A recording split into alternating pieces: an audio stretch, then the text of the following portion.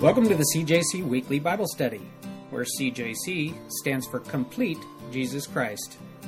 If your perspective of Jesus is based only on teachings from the New Testament, then your understanding is incomplete. Regarding what we often call the Old Testament, Jesus himself said, "These are the very scriptures that testify about me." So won't you join us today in our study where we esteem the newer and the older testaments alike. I'm your host, Jeff Smith, and currently we're working our way verse by verse through the first book of the Bible, Genesis.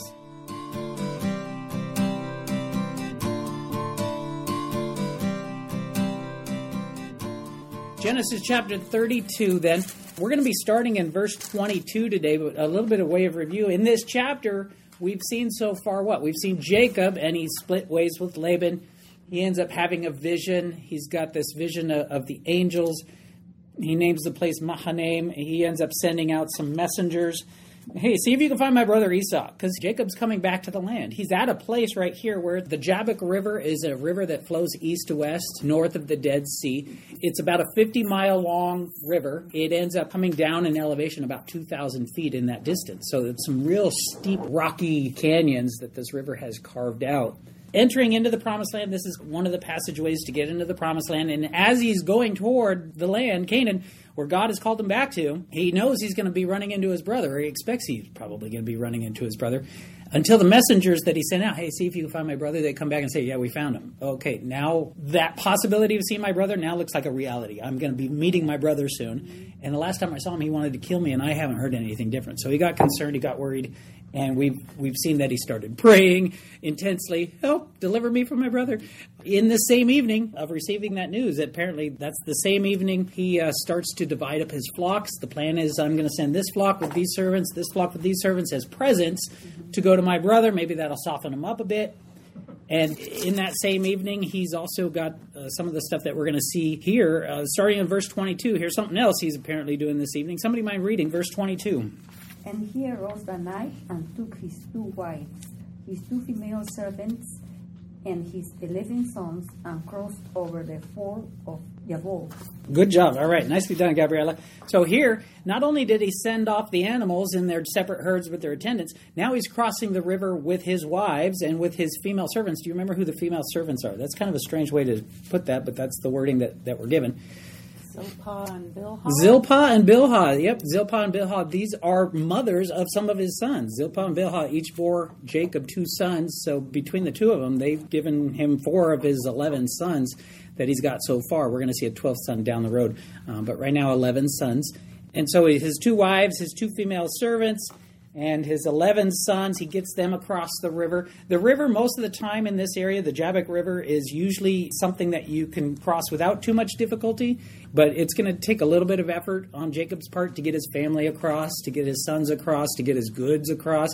I picture remember those old Western movies with the covered wagon, and every once in a while they'd have to cross the raging stream or whatever, and the first wagon barely makes it, and you're like, oh, good, I made it. And then the second wagon comes across, and it like tips over, and people are like, swim for their lives, I don't know that it was that extreme. There are places, if you crossed in the right place, apparently it's shallow enough that it wouldn't be that perilous.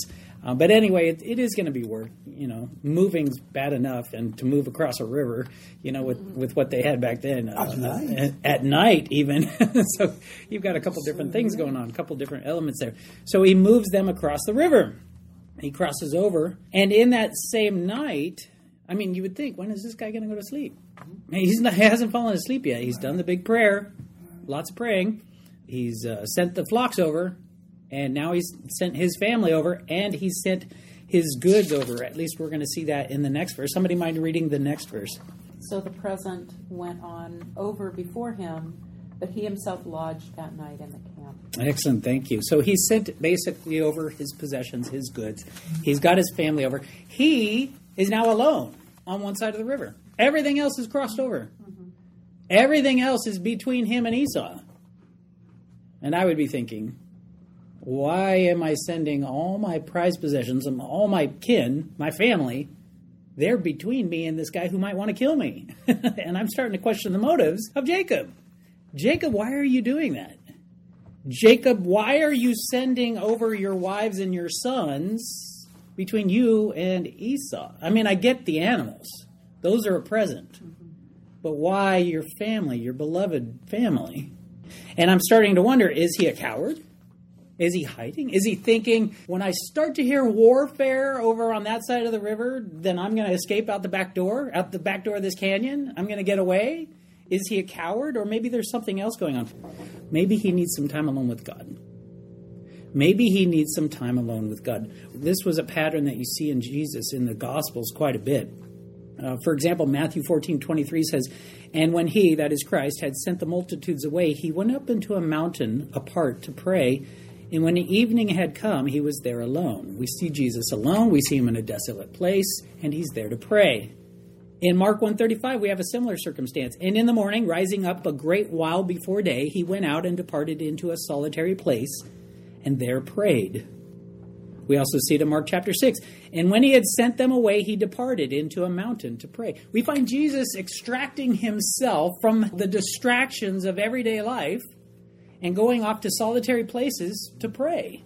By no means is it limited to those three passages. We have in Luke chapter 5, verses 15 and 16, "But so much the more went there a fame abroad of him, and great multitudes came together to hear and to be healed by him of their infirmities. And he withdrew himself into the wilderness and prayed." Are you starting to see a pattern here? He's drawing away. He's going to desolate places, and he's praying. "And it came to pass in those days," this one's from Luke 6:12, "and it came to pass in those days that he went out into a mountain to pray and continued all night in prayer to God." Perhaps that's what's going on with Jacob here. Perhaps the desolation, the solitude, the quietness, having gotten everything across, and he comes back over to make sure everything's gone, everything's out, everything's across. Man, it's really peaceful over here right now. Maybe I should pray. Maybe I should find out, God, is there anything you would have of me? Or maybe to make a request of God. God, I forgot to add in my prayer last time. Or maybe to reiterate, God, what I asked you before, can I ask again? Can I please? And maybe it's a time for him to spend alone with God. On your papers, on the ones that you're filling out, the first one that you see there, I would propose this. Sometimes we need to separate ourselves from our distractions. Sometimes we need to separate ourselves from our distractions. If you've ever gone to a men's retreat, or for the women, to a women's retreat, oftentimes they don't take place in the middle of the city. A lot of times they take place in the mountains. And it's kind of nice to go there, and a lot of times they'll even advocate, hey, don't bring your phones, because if you bring your phone, are you really detached from the distractions of life? No, absolutely not. And so you end up going away to these, retreats. Maybe it's a weekend, maybe it's longer, and you come back, and a lot of times you feel refreshed. You feel like, man, I had a chance to be alone with God. A lot of times they'll build into the schedules of those things as well. You'll go to breakfast, and then after breakfast, there might be 2 hours where they just tell you, go hike the mountain, find a place alone. Go there to pray. Be alone with God. And then you come back together and you have some activities or whatever. And then in the afternoon, there's usually another block of 2 hours. Go, hike again, find another place, go be alone with God. And it's those alone with God moments that I think are the most refreshing when I come back from a retreat like that. And it kind of reinforces kind of what we see here in this pattern. Jesus made it a pattern daily. What do? We go away on a retreat once a year, if that, all right? Maybe we need to spend some more time getting away from our distractions and seeing what God would have of us and just spending time in God's presence and praying. Jesus himself this was even down to the night before his crucifixion. In the Garden of Gethsemane, he took his disciples there, but you remember that he separated from them. He kept them at a distance and went off by himself to pray. So even then, in that moment of most need in his physical life here on earth, there was that need for being alone with God to pray. What else do we have as evidence that maybe Jacob has gone there to pray? Well, in Hosea chapter 12, verse 4, we do find an additional element. It says, yes, he struggled. This is speaking of Jacob. Yes, he struggled with the angel and prevailed. He wept and sought favor from him. He wept. So apparently there's some weeping going on that we're told about in Hosea that we don't get from the passage we're in right now. So Hosea, inspired by the Holy Spirit, writing about this event, adds the additional element that he wept. So Jacob, alone, on the other side of the river, weeping, all alone with God, with his distractions and his concerns on the other side. In verse 24, somebody mind reading verse 24. Then Jacob was left alone, and a man rested with him until the breaking of day. Is that not unexpected? He's alone on the other side of the river. All the distractions are over there. He's thinking, man, I get just to have time alone with God. I get to pray. I get to wrestle with God in prayer. And what happens? He's attacked. by somebody we don't know the identity of right now. How is this person described in this verse? A man. That's all we have. That's all we're given. I wish we could find out his name. I wish somebody was there that could say, hey, what is your name? Oh, wait. Later on, we're going to find out Jacob asks him that exact question. Jacob will end up asking this attacker, what is your name? And the guy, he doesn't give his name. He doesn't identify himself, which is kind of interesting. So we've got this unnamed attacker, and they end up wrestling. Now, one of the commentaries says, well, you remember Jacob, when he moved that big stone? Remember when he went and he met Rachel and he moves the stone off the well? Then he was strong. He was really strong. So I can understand why Jacob could wrestle all night because he was strong. I think there might be a little something more going on than just physical strength going on here. But anyway, they wrestle. And how long do they end up wrestling? Until dawn. Yeah, until dawn, until the breaking of day. So his night's been pretty full as it is. But here, he's got to end his night with a wrestling match. Have you ever seen a wrestling match? All right, in high school, I did a little bit of wrestling. And I'm sure it's not too different later on in life when you're wrestling or when you're better than high school students are. But I remember wrestling, and there was exertion. You exerted yourself. When it was on, when it was like go, you put everything in. It was 100%. And I tell you what, you can't put in 100% and last very long. He lasts all night. They're wrestling until the breaking of day. So he's wrestling with this unnamed attacker who came to him. By the way, in trying to ascertain the identity of this attacker, we don't have his name. It's never given. So what are we left with? Well, if you look at the text, there's only two people there. So if you were to call these people in as witnesses, right, you've only got two to interview because there's no bystanders. There's nobody else standing around. There's nobody else watching. You can't say, hey, I've got 40 witnesses and we can call those people into our court case and interview them. No, there's two people. There's Jacob and the unnamed attacker, whoever that might be, right? Well, the unnamed attacker isn't going to come in because he's an unidentified, suspect, all right, at this point. So we have what? We have Jacob. Jacob is the only person there that we can call in to testify. If you're wondering, Jeff, are you going to tell me that we're going to sit here and listen to this talk all lunch and you're not going to tell us who the attacker is? I would say to you, I'm not in a better position to tell you who it is than Jacob is. Because Jacob is there. I wasn't there. Jacob was there. What ends up happening is at the end, Jacob identifies this unnamed attacker as God himself. Jacob says it was God himself. So if Jacob's your only witness on the stand and he says God himself, the jury's not left with anything else. All right? God himself. But at first you got to go, does this story fit with that? Could it really have been God? Well, let's keep that in mind as we continue to look further. One of the things that you'd want to keep in mind, or one of the things you might want to consider, is remember where we've already been. When we looked at Abraham in Genesis chapter 18 and 19, Abraham was visited by three strangers. Do you remember that? And Abraham just thought they were men. Didn't know any different. But as the events unfolded, what happened? Two of those strangers turned out to be angels, and they went to rescue Lot. They went down to Sodom. They went down and blinded all the people of the city that came to attack. And it turns out they were angels. And who was the third one? It was the angel of the Lord. It was Yahweh. It was Yod-Heh-Vav-Heh. It was Jehovah. That was the third identity, the third person. And it was interesting to see, Abraham, how could you miss that? Well, apparently, God put on a disguise, all right? He was able to put on flesh, and to a person who lives in the flesh, it looks like a guy, just like I'm a guy.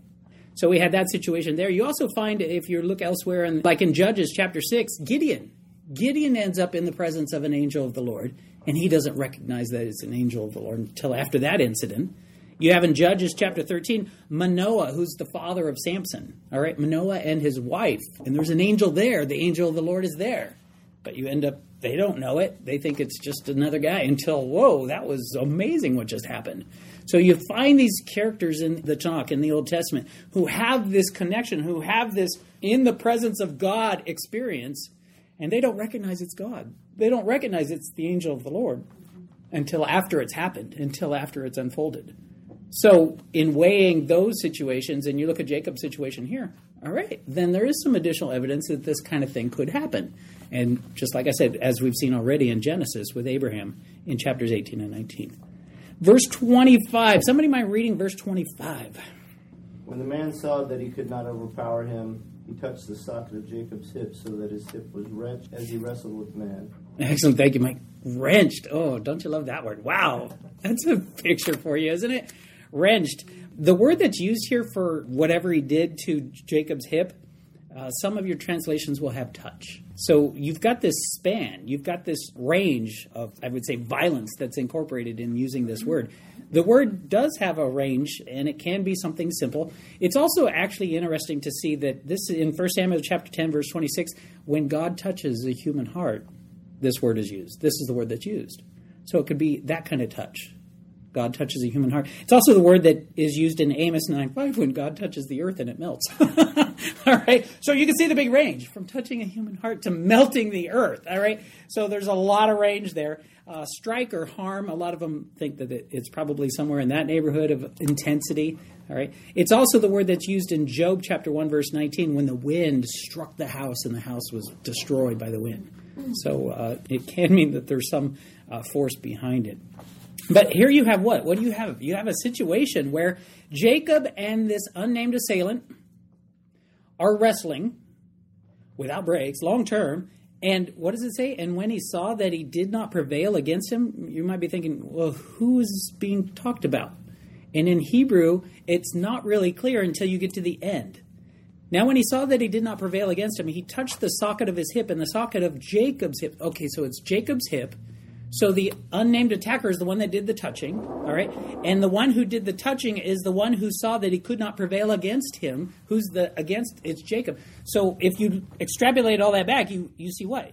And when he, the unnamed attacker, saw that he, the attacker, did not prevail against Jacob, the unnamed attacker touched the socket of the hip, and the socket of Jacob's hip was out of joint as he, the unnamed attacker, wrestled with him, Jacob. Now, a little concern. If this is God, how is it that Jacob could prevail against God?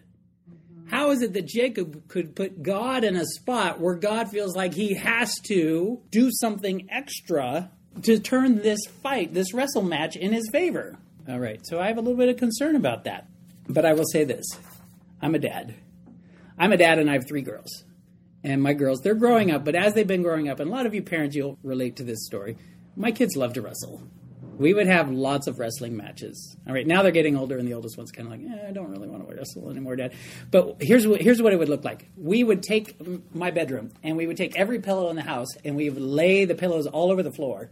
And then we'd have our wrestling match on the bed, and we'd throw each other, or mainly me, throwing my kids, off the bed onto these pillows, and then they would keep coming back. Well, it was never one-on-one. It was always 3-on-1. So they would just dogpile on me, and I just would be spending my time throwing kids off of me as fast as I could as they would come back to me. All right?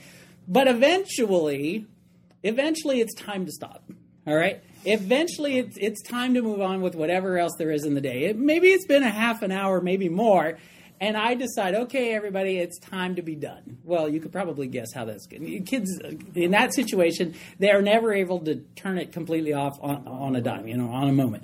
So usually when I would announce something like, okay, we're all done, it's all done, I would get, like, the biggest one would go block the door to keep me from getting out. The littlest one would wrap herself around one of my legs to keep me from being able to make any progress toward the door. And the middle one would usually jump on my back and try to keep me there as well. And so, of course, this would go on for a little bit. And then usually there was this demand that my kids would make. My kids would usually say something, we're not letting you go unless you promise we can have ice cream after dinner tonight. That kind of thing. There's usually a little bit of a bargaining that they would end up doing. And being that I like ice cream as much as I do, I would give in. And I would say, of course. But I might not make it sound like that. I might make it sound like, I'm not going to give you ice cream. Oh, yes, you are. And then eventually I acquiesce and say, okay, well, I'll let you have ice cream if, if we're all done. You guys got to put the pillows away, and then our wrestling match would be over. All right. Sometimes I would have to employ a tactic, though, that was a little bit more than verbal. For example, if they were all over me and I had a hard time coming to an advantage, sometimes I could employ, with my oldest one, she was especially ticklish around the neck. So if I could get to her neck and tickle her neck, I would get an advantage over her. On my middle one, if I could get to the bottom of her feet, that was her tickle spot. And if I could get to the bottom of her feet, I would gain an advantage over her. And then the little one, it was her ribs. And she was the easiest one. If I touched her ribs, it was like an electric shock. She would jump away from me. So I had these tactics that I could employ. So here you have, I'm a dad. I can employ these gentle tactics because it doesn't require much on my part to get the effect that I'm looking for. And then eventually, I would say the fight's over, and they would say, not until you bless us, not until you give us some ice cream, and I would give them what they're looking for. Read verse 26. Somebody mind reading verse 26? Actually, I'll read verse 26. Here's what I'm thinking it says. And he said, let me go, for the day breaks. But he said, I will not let you go unless you give me ice cream after dinner tonight. Is that what your version says? I know we have a couple different versions out here. No, it's not. And he said, let me go, for the day breaks. But he said, I will not let you go unless you bless me. I can't help but smile as I think of the situation of wrestling with my kids, because it sounds like some of the same stuff might be going on here. I'll ask you another question, too. If I was wrestling with my kids, do you suppose that I, being much stronger than them, much bigger than them, could bring an immediate end in a violent way to the wrestling with my kids? Absolutely, I could. Am I going to do that? Absolutely not. A loving father knows the limitations of his children and is going to voluntarily behave within the parameters of what my children can handle. All right? If I was to implement something of that magnitude, it would be completely inappropriate for a father, and I would question myself whether I would be a loving father to do such a thing. All right? God, as our Heavenly Father, knows our limitations, okay? And do you suppose if God was to touch the hip of Jacob, do you suppose he's limiting himself? I would propose to you he is. Because if God's touch can melt the earth, then popping a hip out of socket isn't such a big deal, all right?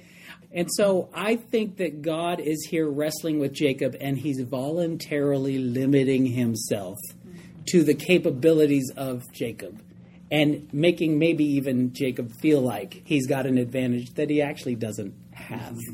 But what we see here, here's one of the things I want you to see here. As Victor P. Hamilton says, Jacob is a model of physical tenacity. Physical tenacity. And so number 2 on your fill-in-the-blank things there, I would say endure. Endure physically and spiritually. All right, let this physical illustration serve as a spiritual illustration as well.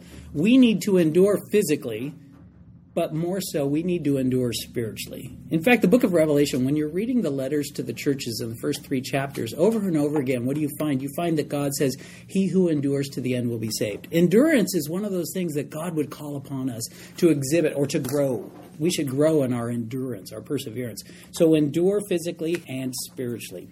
But you also see something there where Jacob says at the end of verse 26, I will not let you go unless you bless me. This is kind of a tip-off to show that Jacob kind of has a clue that this person I'm wrestling with is superior to me. Because if somebody considers themselves the superior one in this match, they're not going to ask for the other one to bless them. It's the lesser that asks the greater for the blessing. And Jacob, asking for a blessing, tips his hand to us, showing us that he actually is starting to recognize this person, this entity is superior to me. And he, being the inferior, is asking the superior for a blessing. I won't let you go unless you bless me. The funny thing is, he's still wrestling.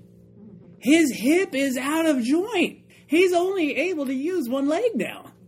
My middle daughter, before I knew better, she was probably 2 years old, and we were in the backyard, and she wanted me to swing her around, all right? And so I did. I took her by 2 hands, and her arms are extended, my arms are extended, and I start turning and faster until her feet come off the ground, and I'm spinning her around. She's holding onto my hands. I'm holding onto her hands as we're spinning, right? So her feet are off the ground, and she's flying through the air as I'm spinning faster and faster.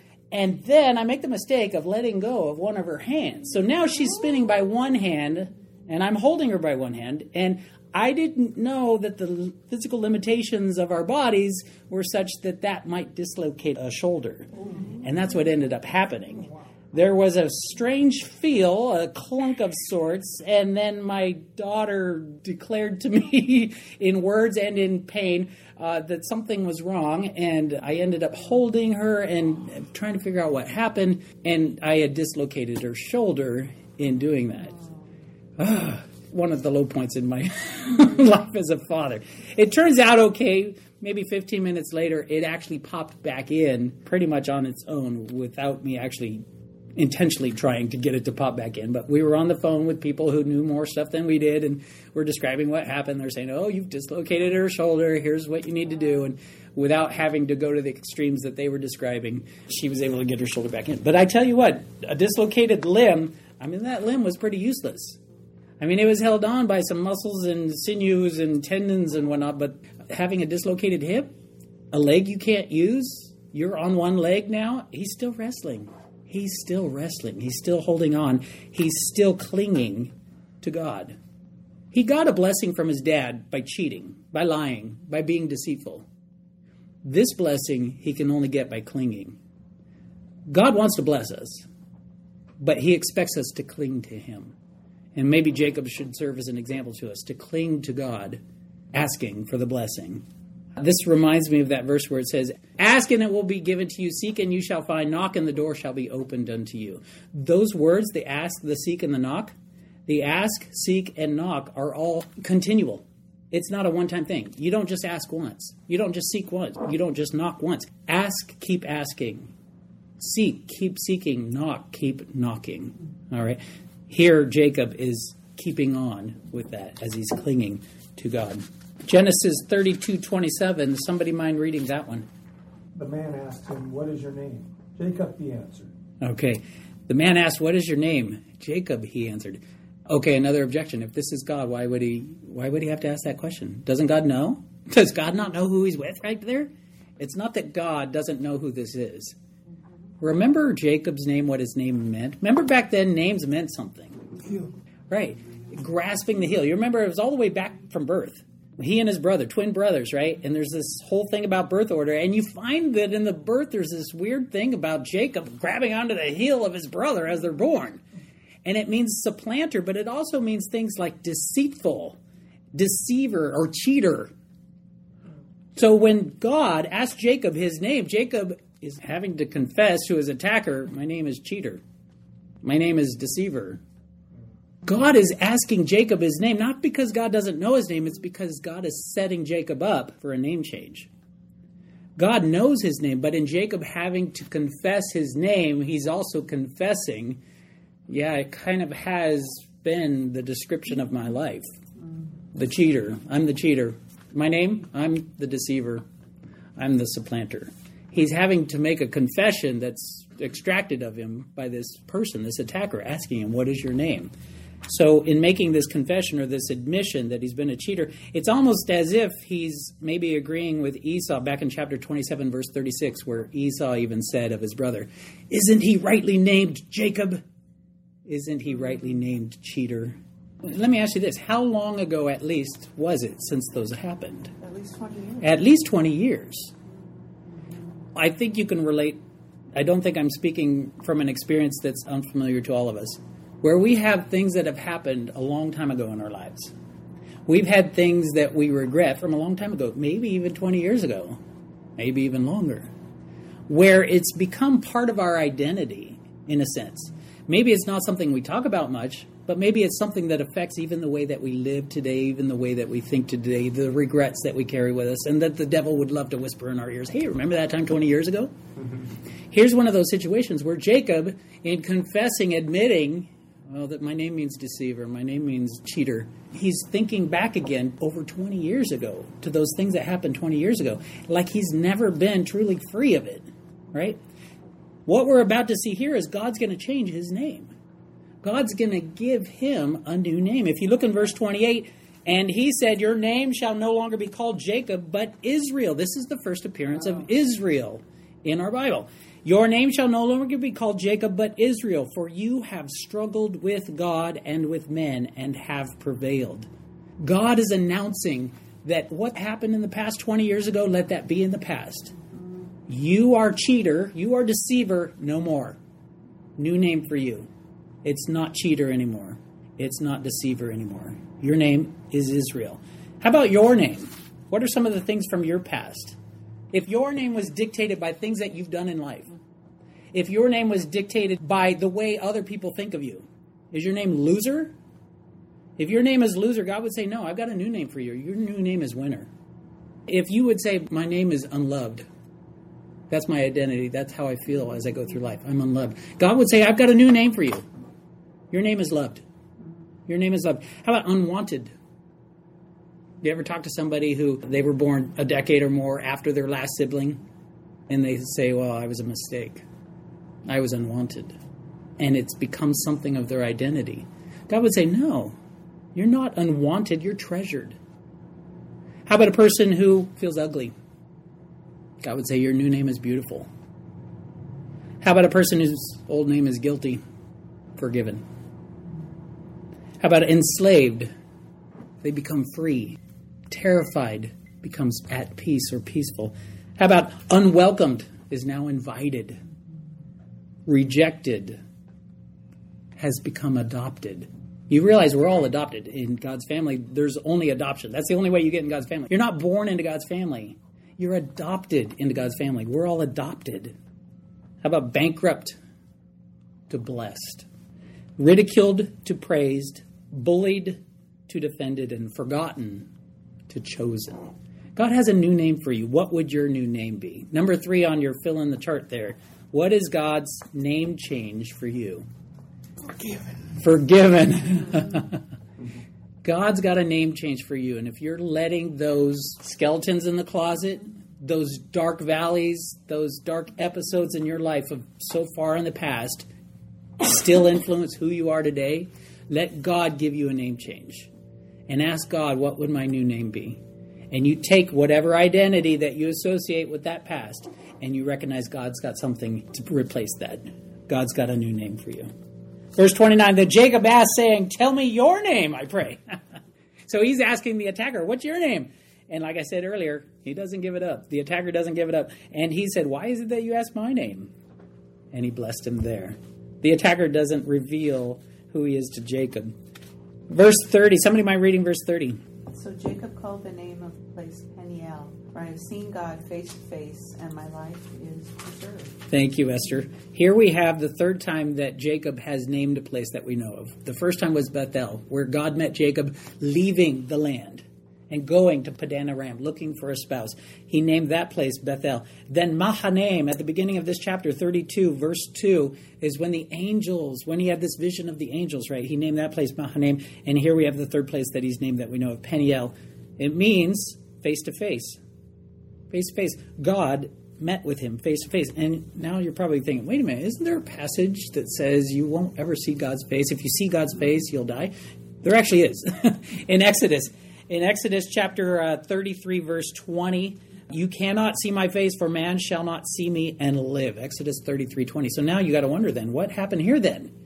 Did Jacob see this guy's face? Well, no, it was nighttime. The fight's over by the time the dawn comes. Kind of interesting. The dawn is coming. The attacker says, okay, it's time to stop the fight.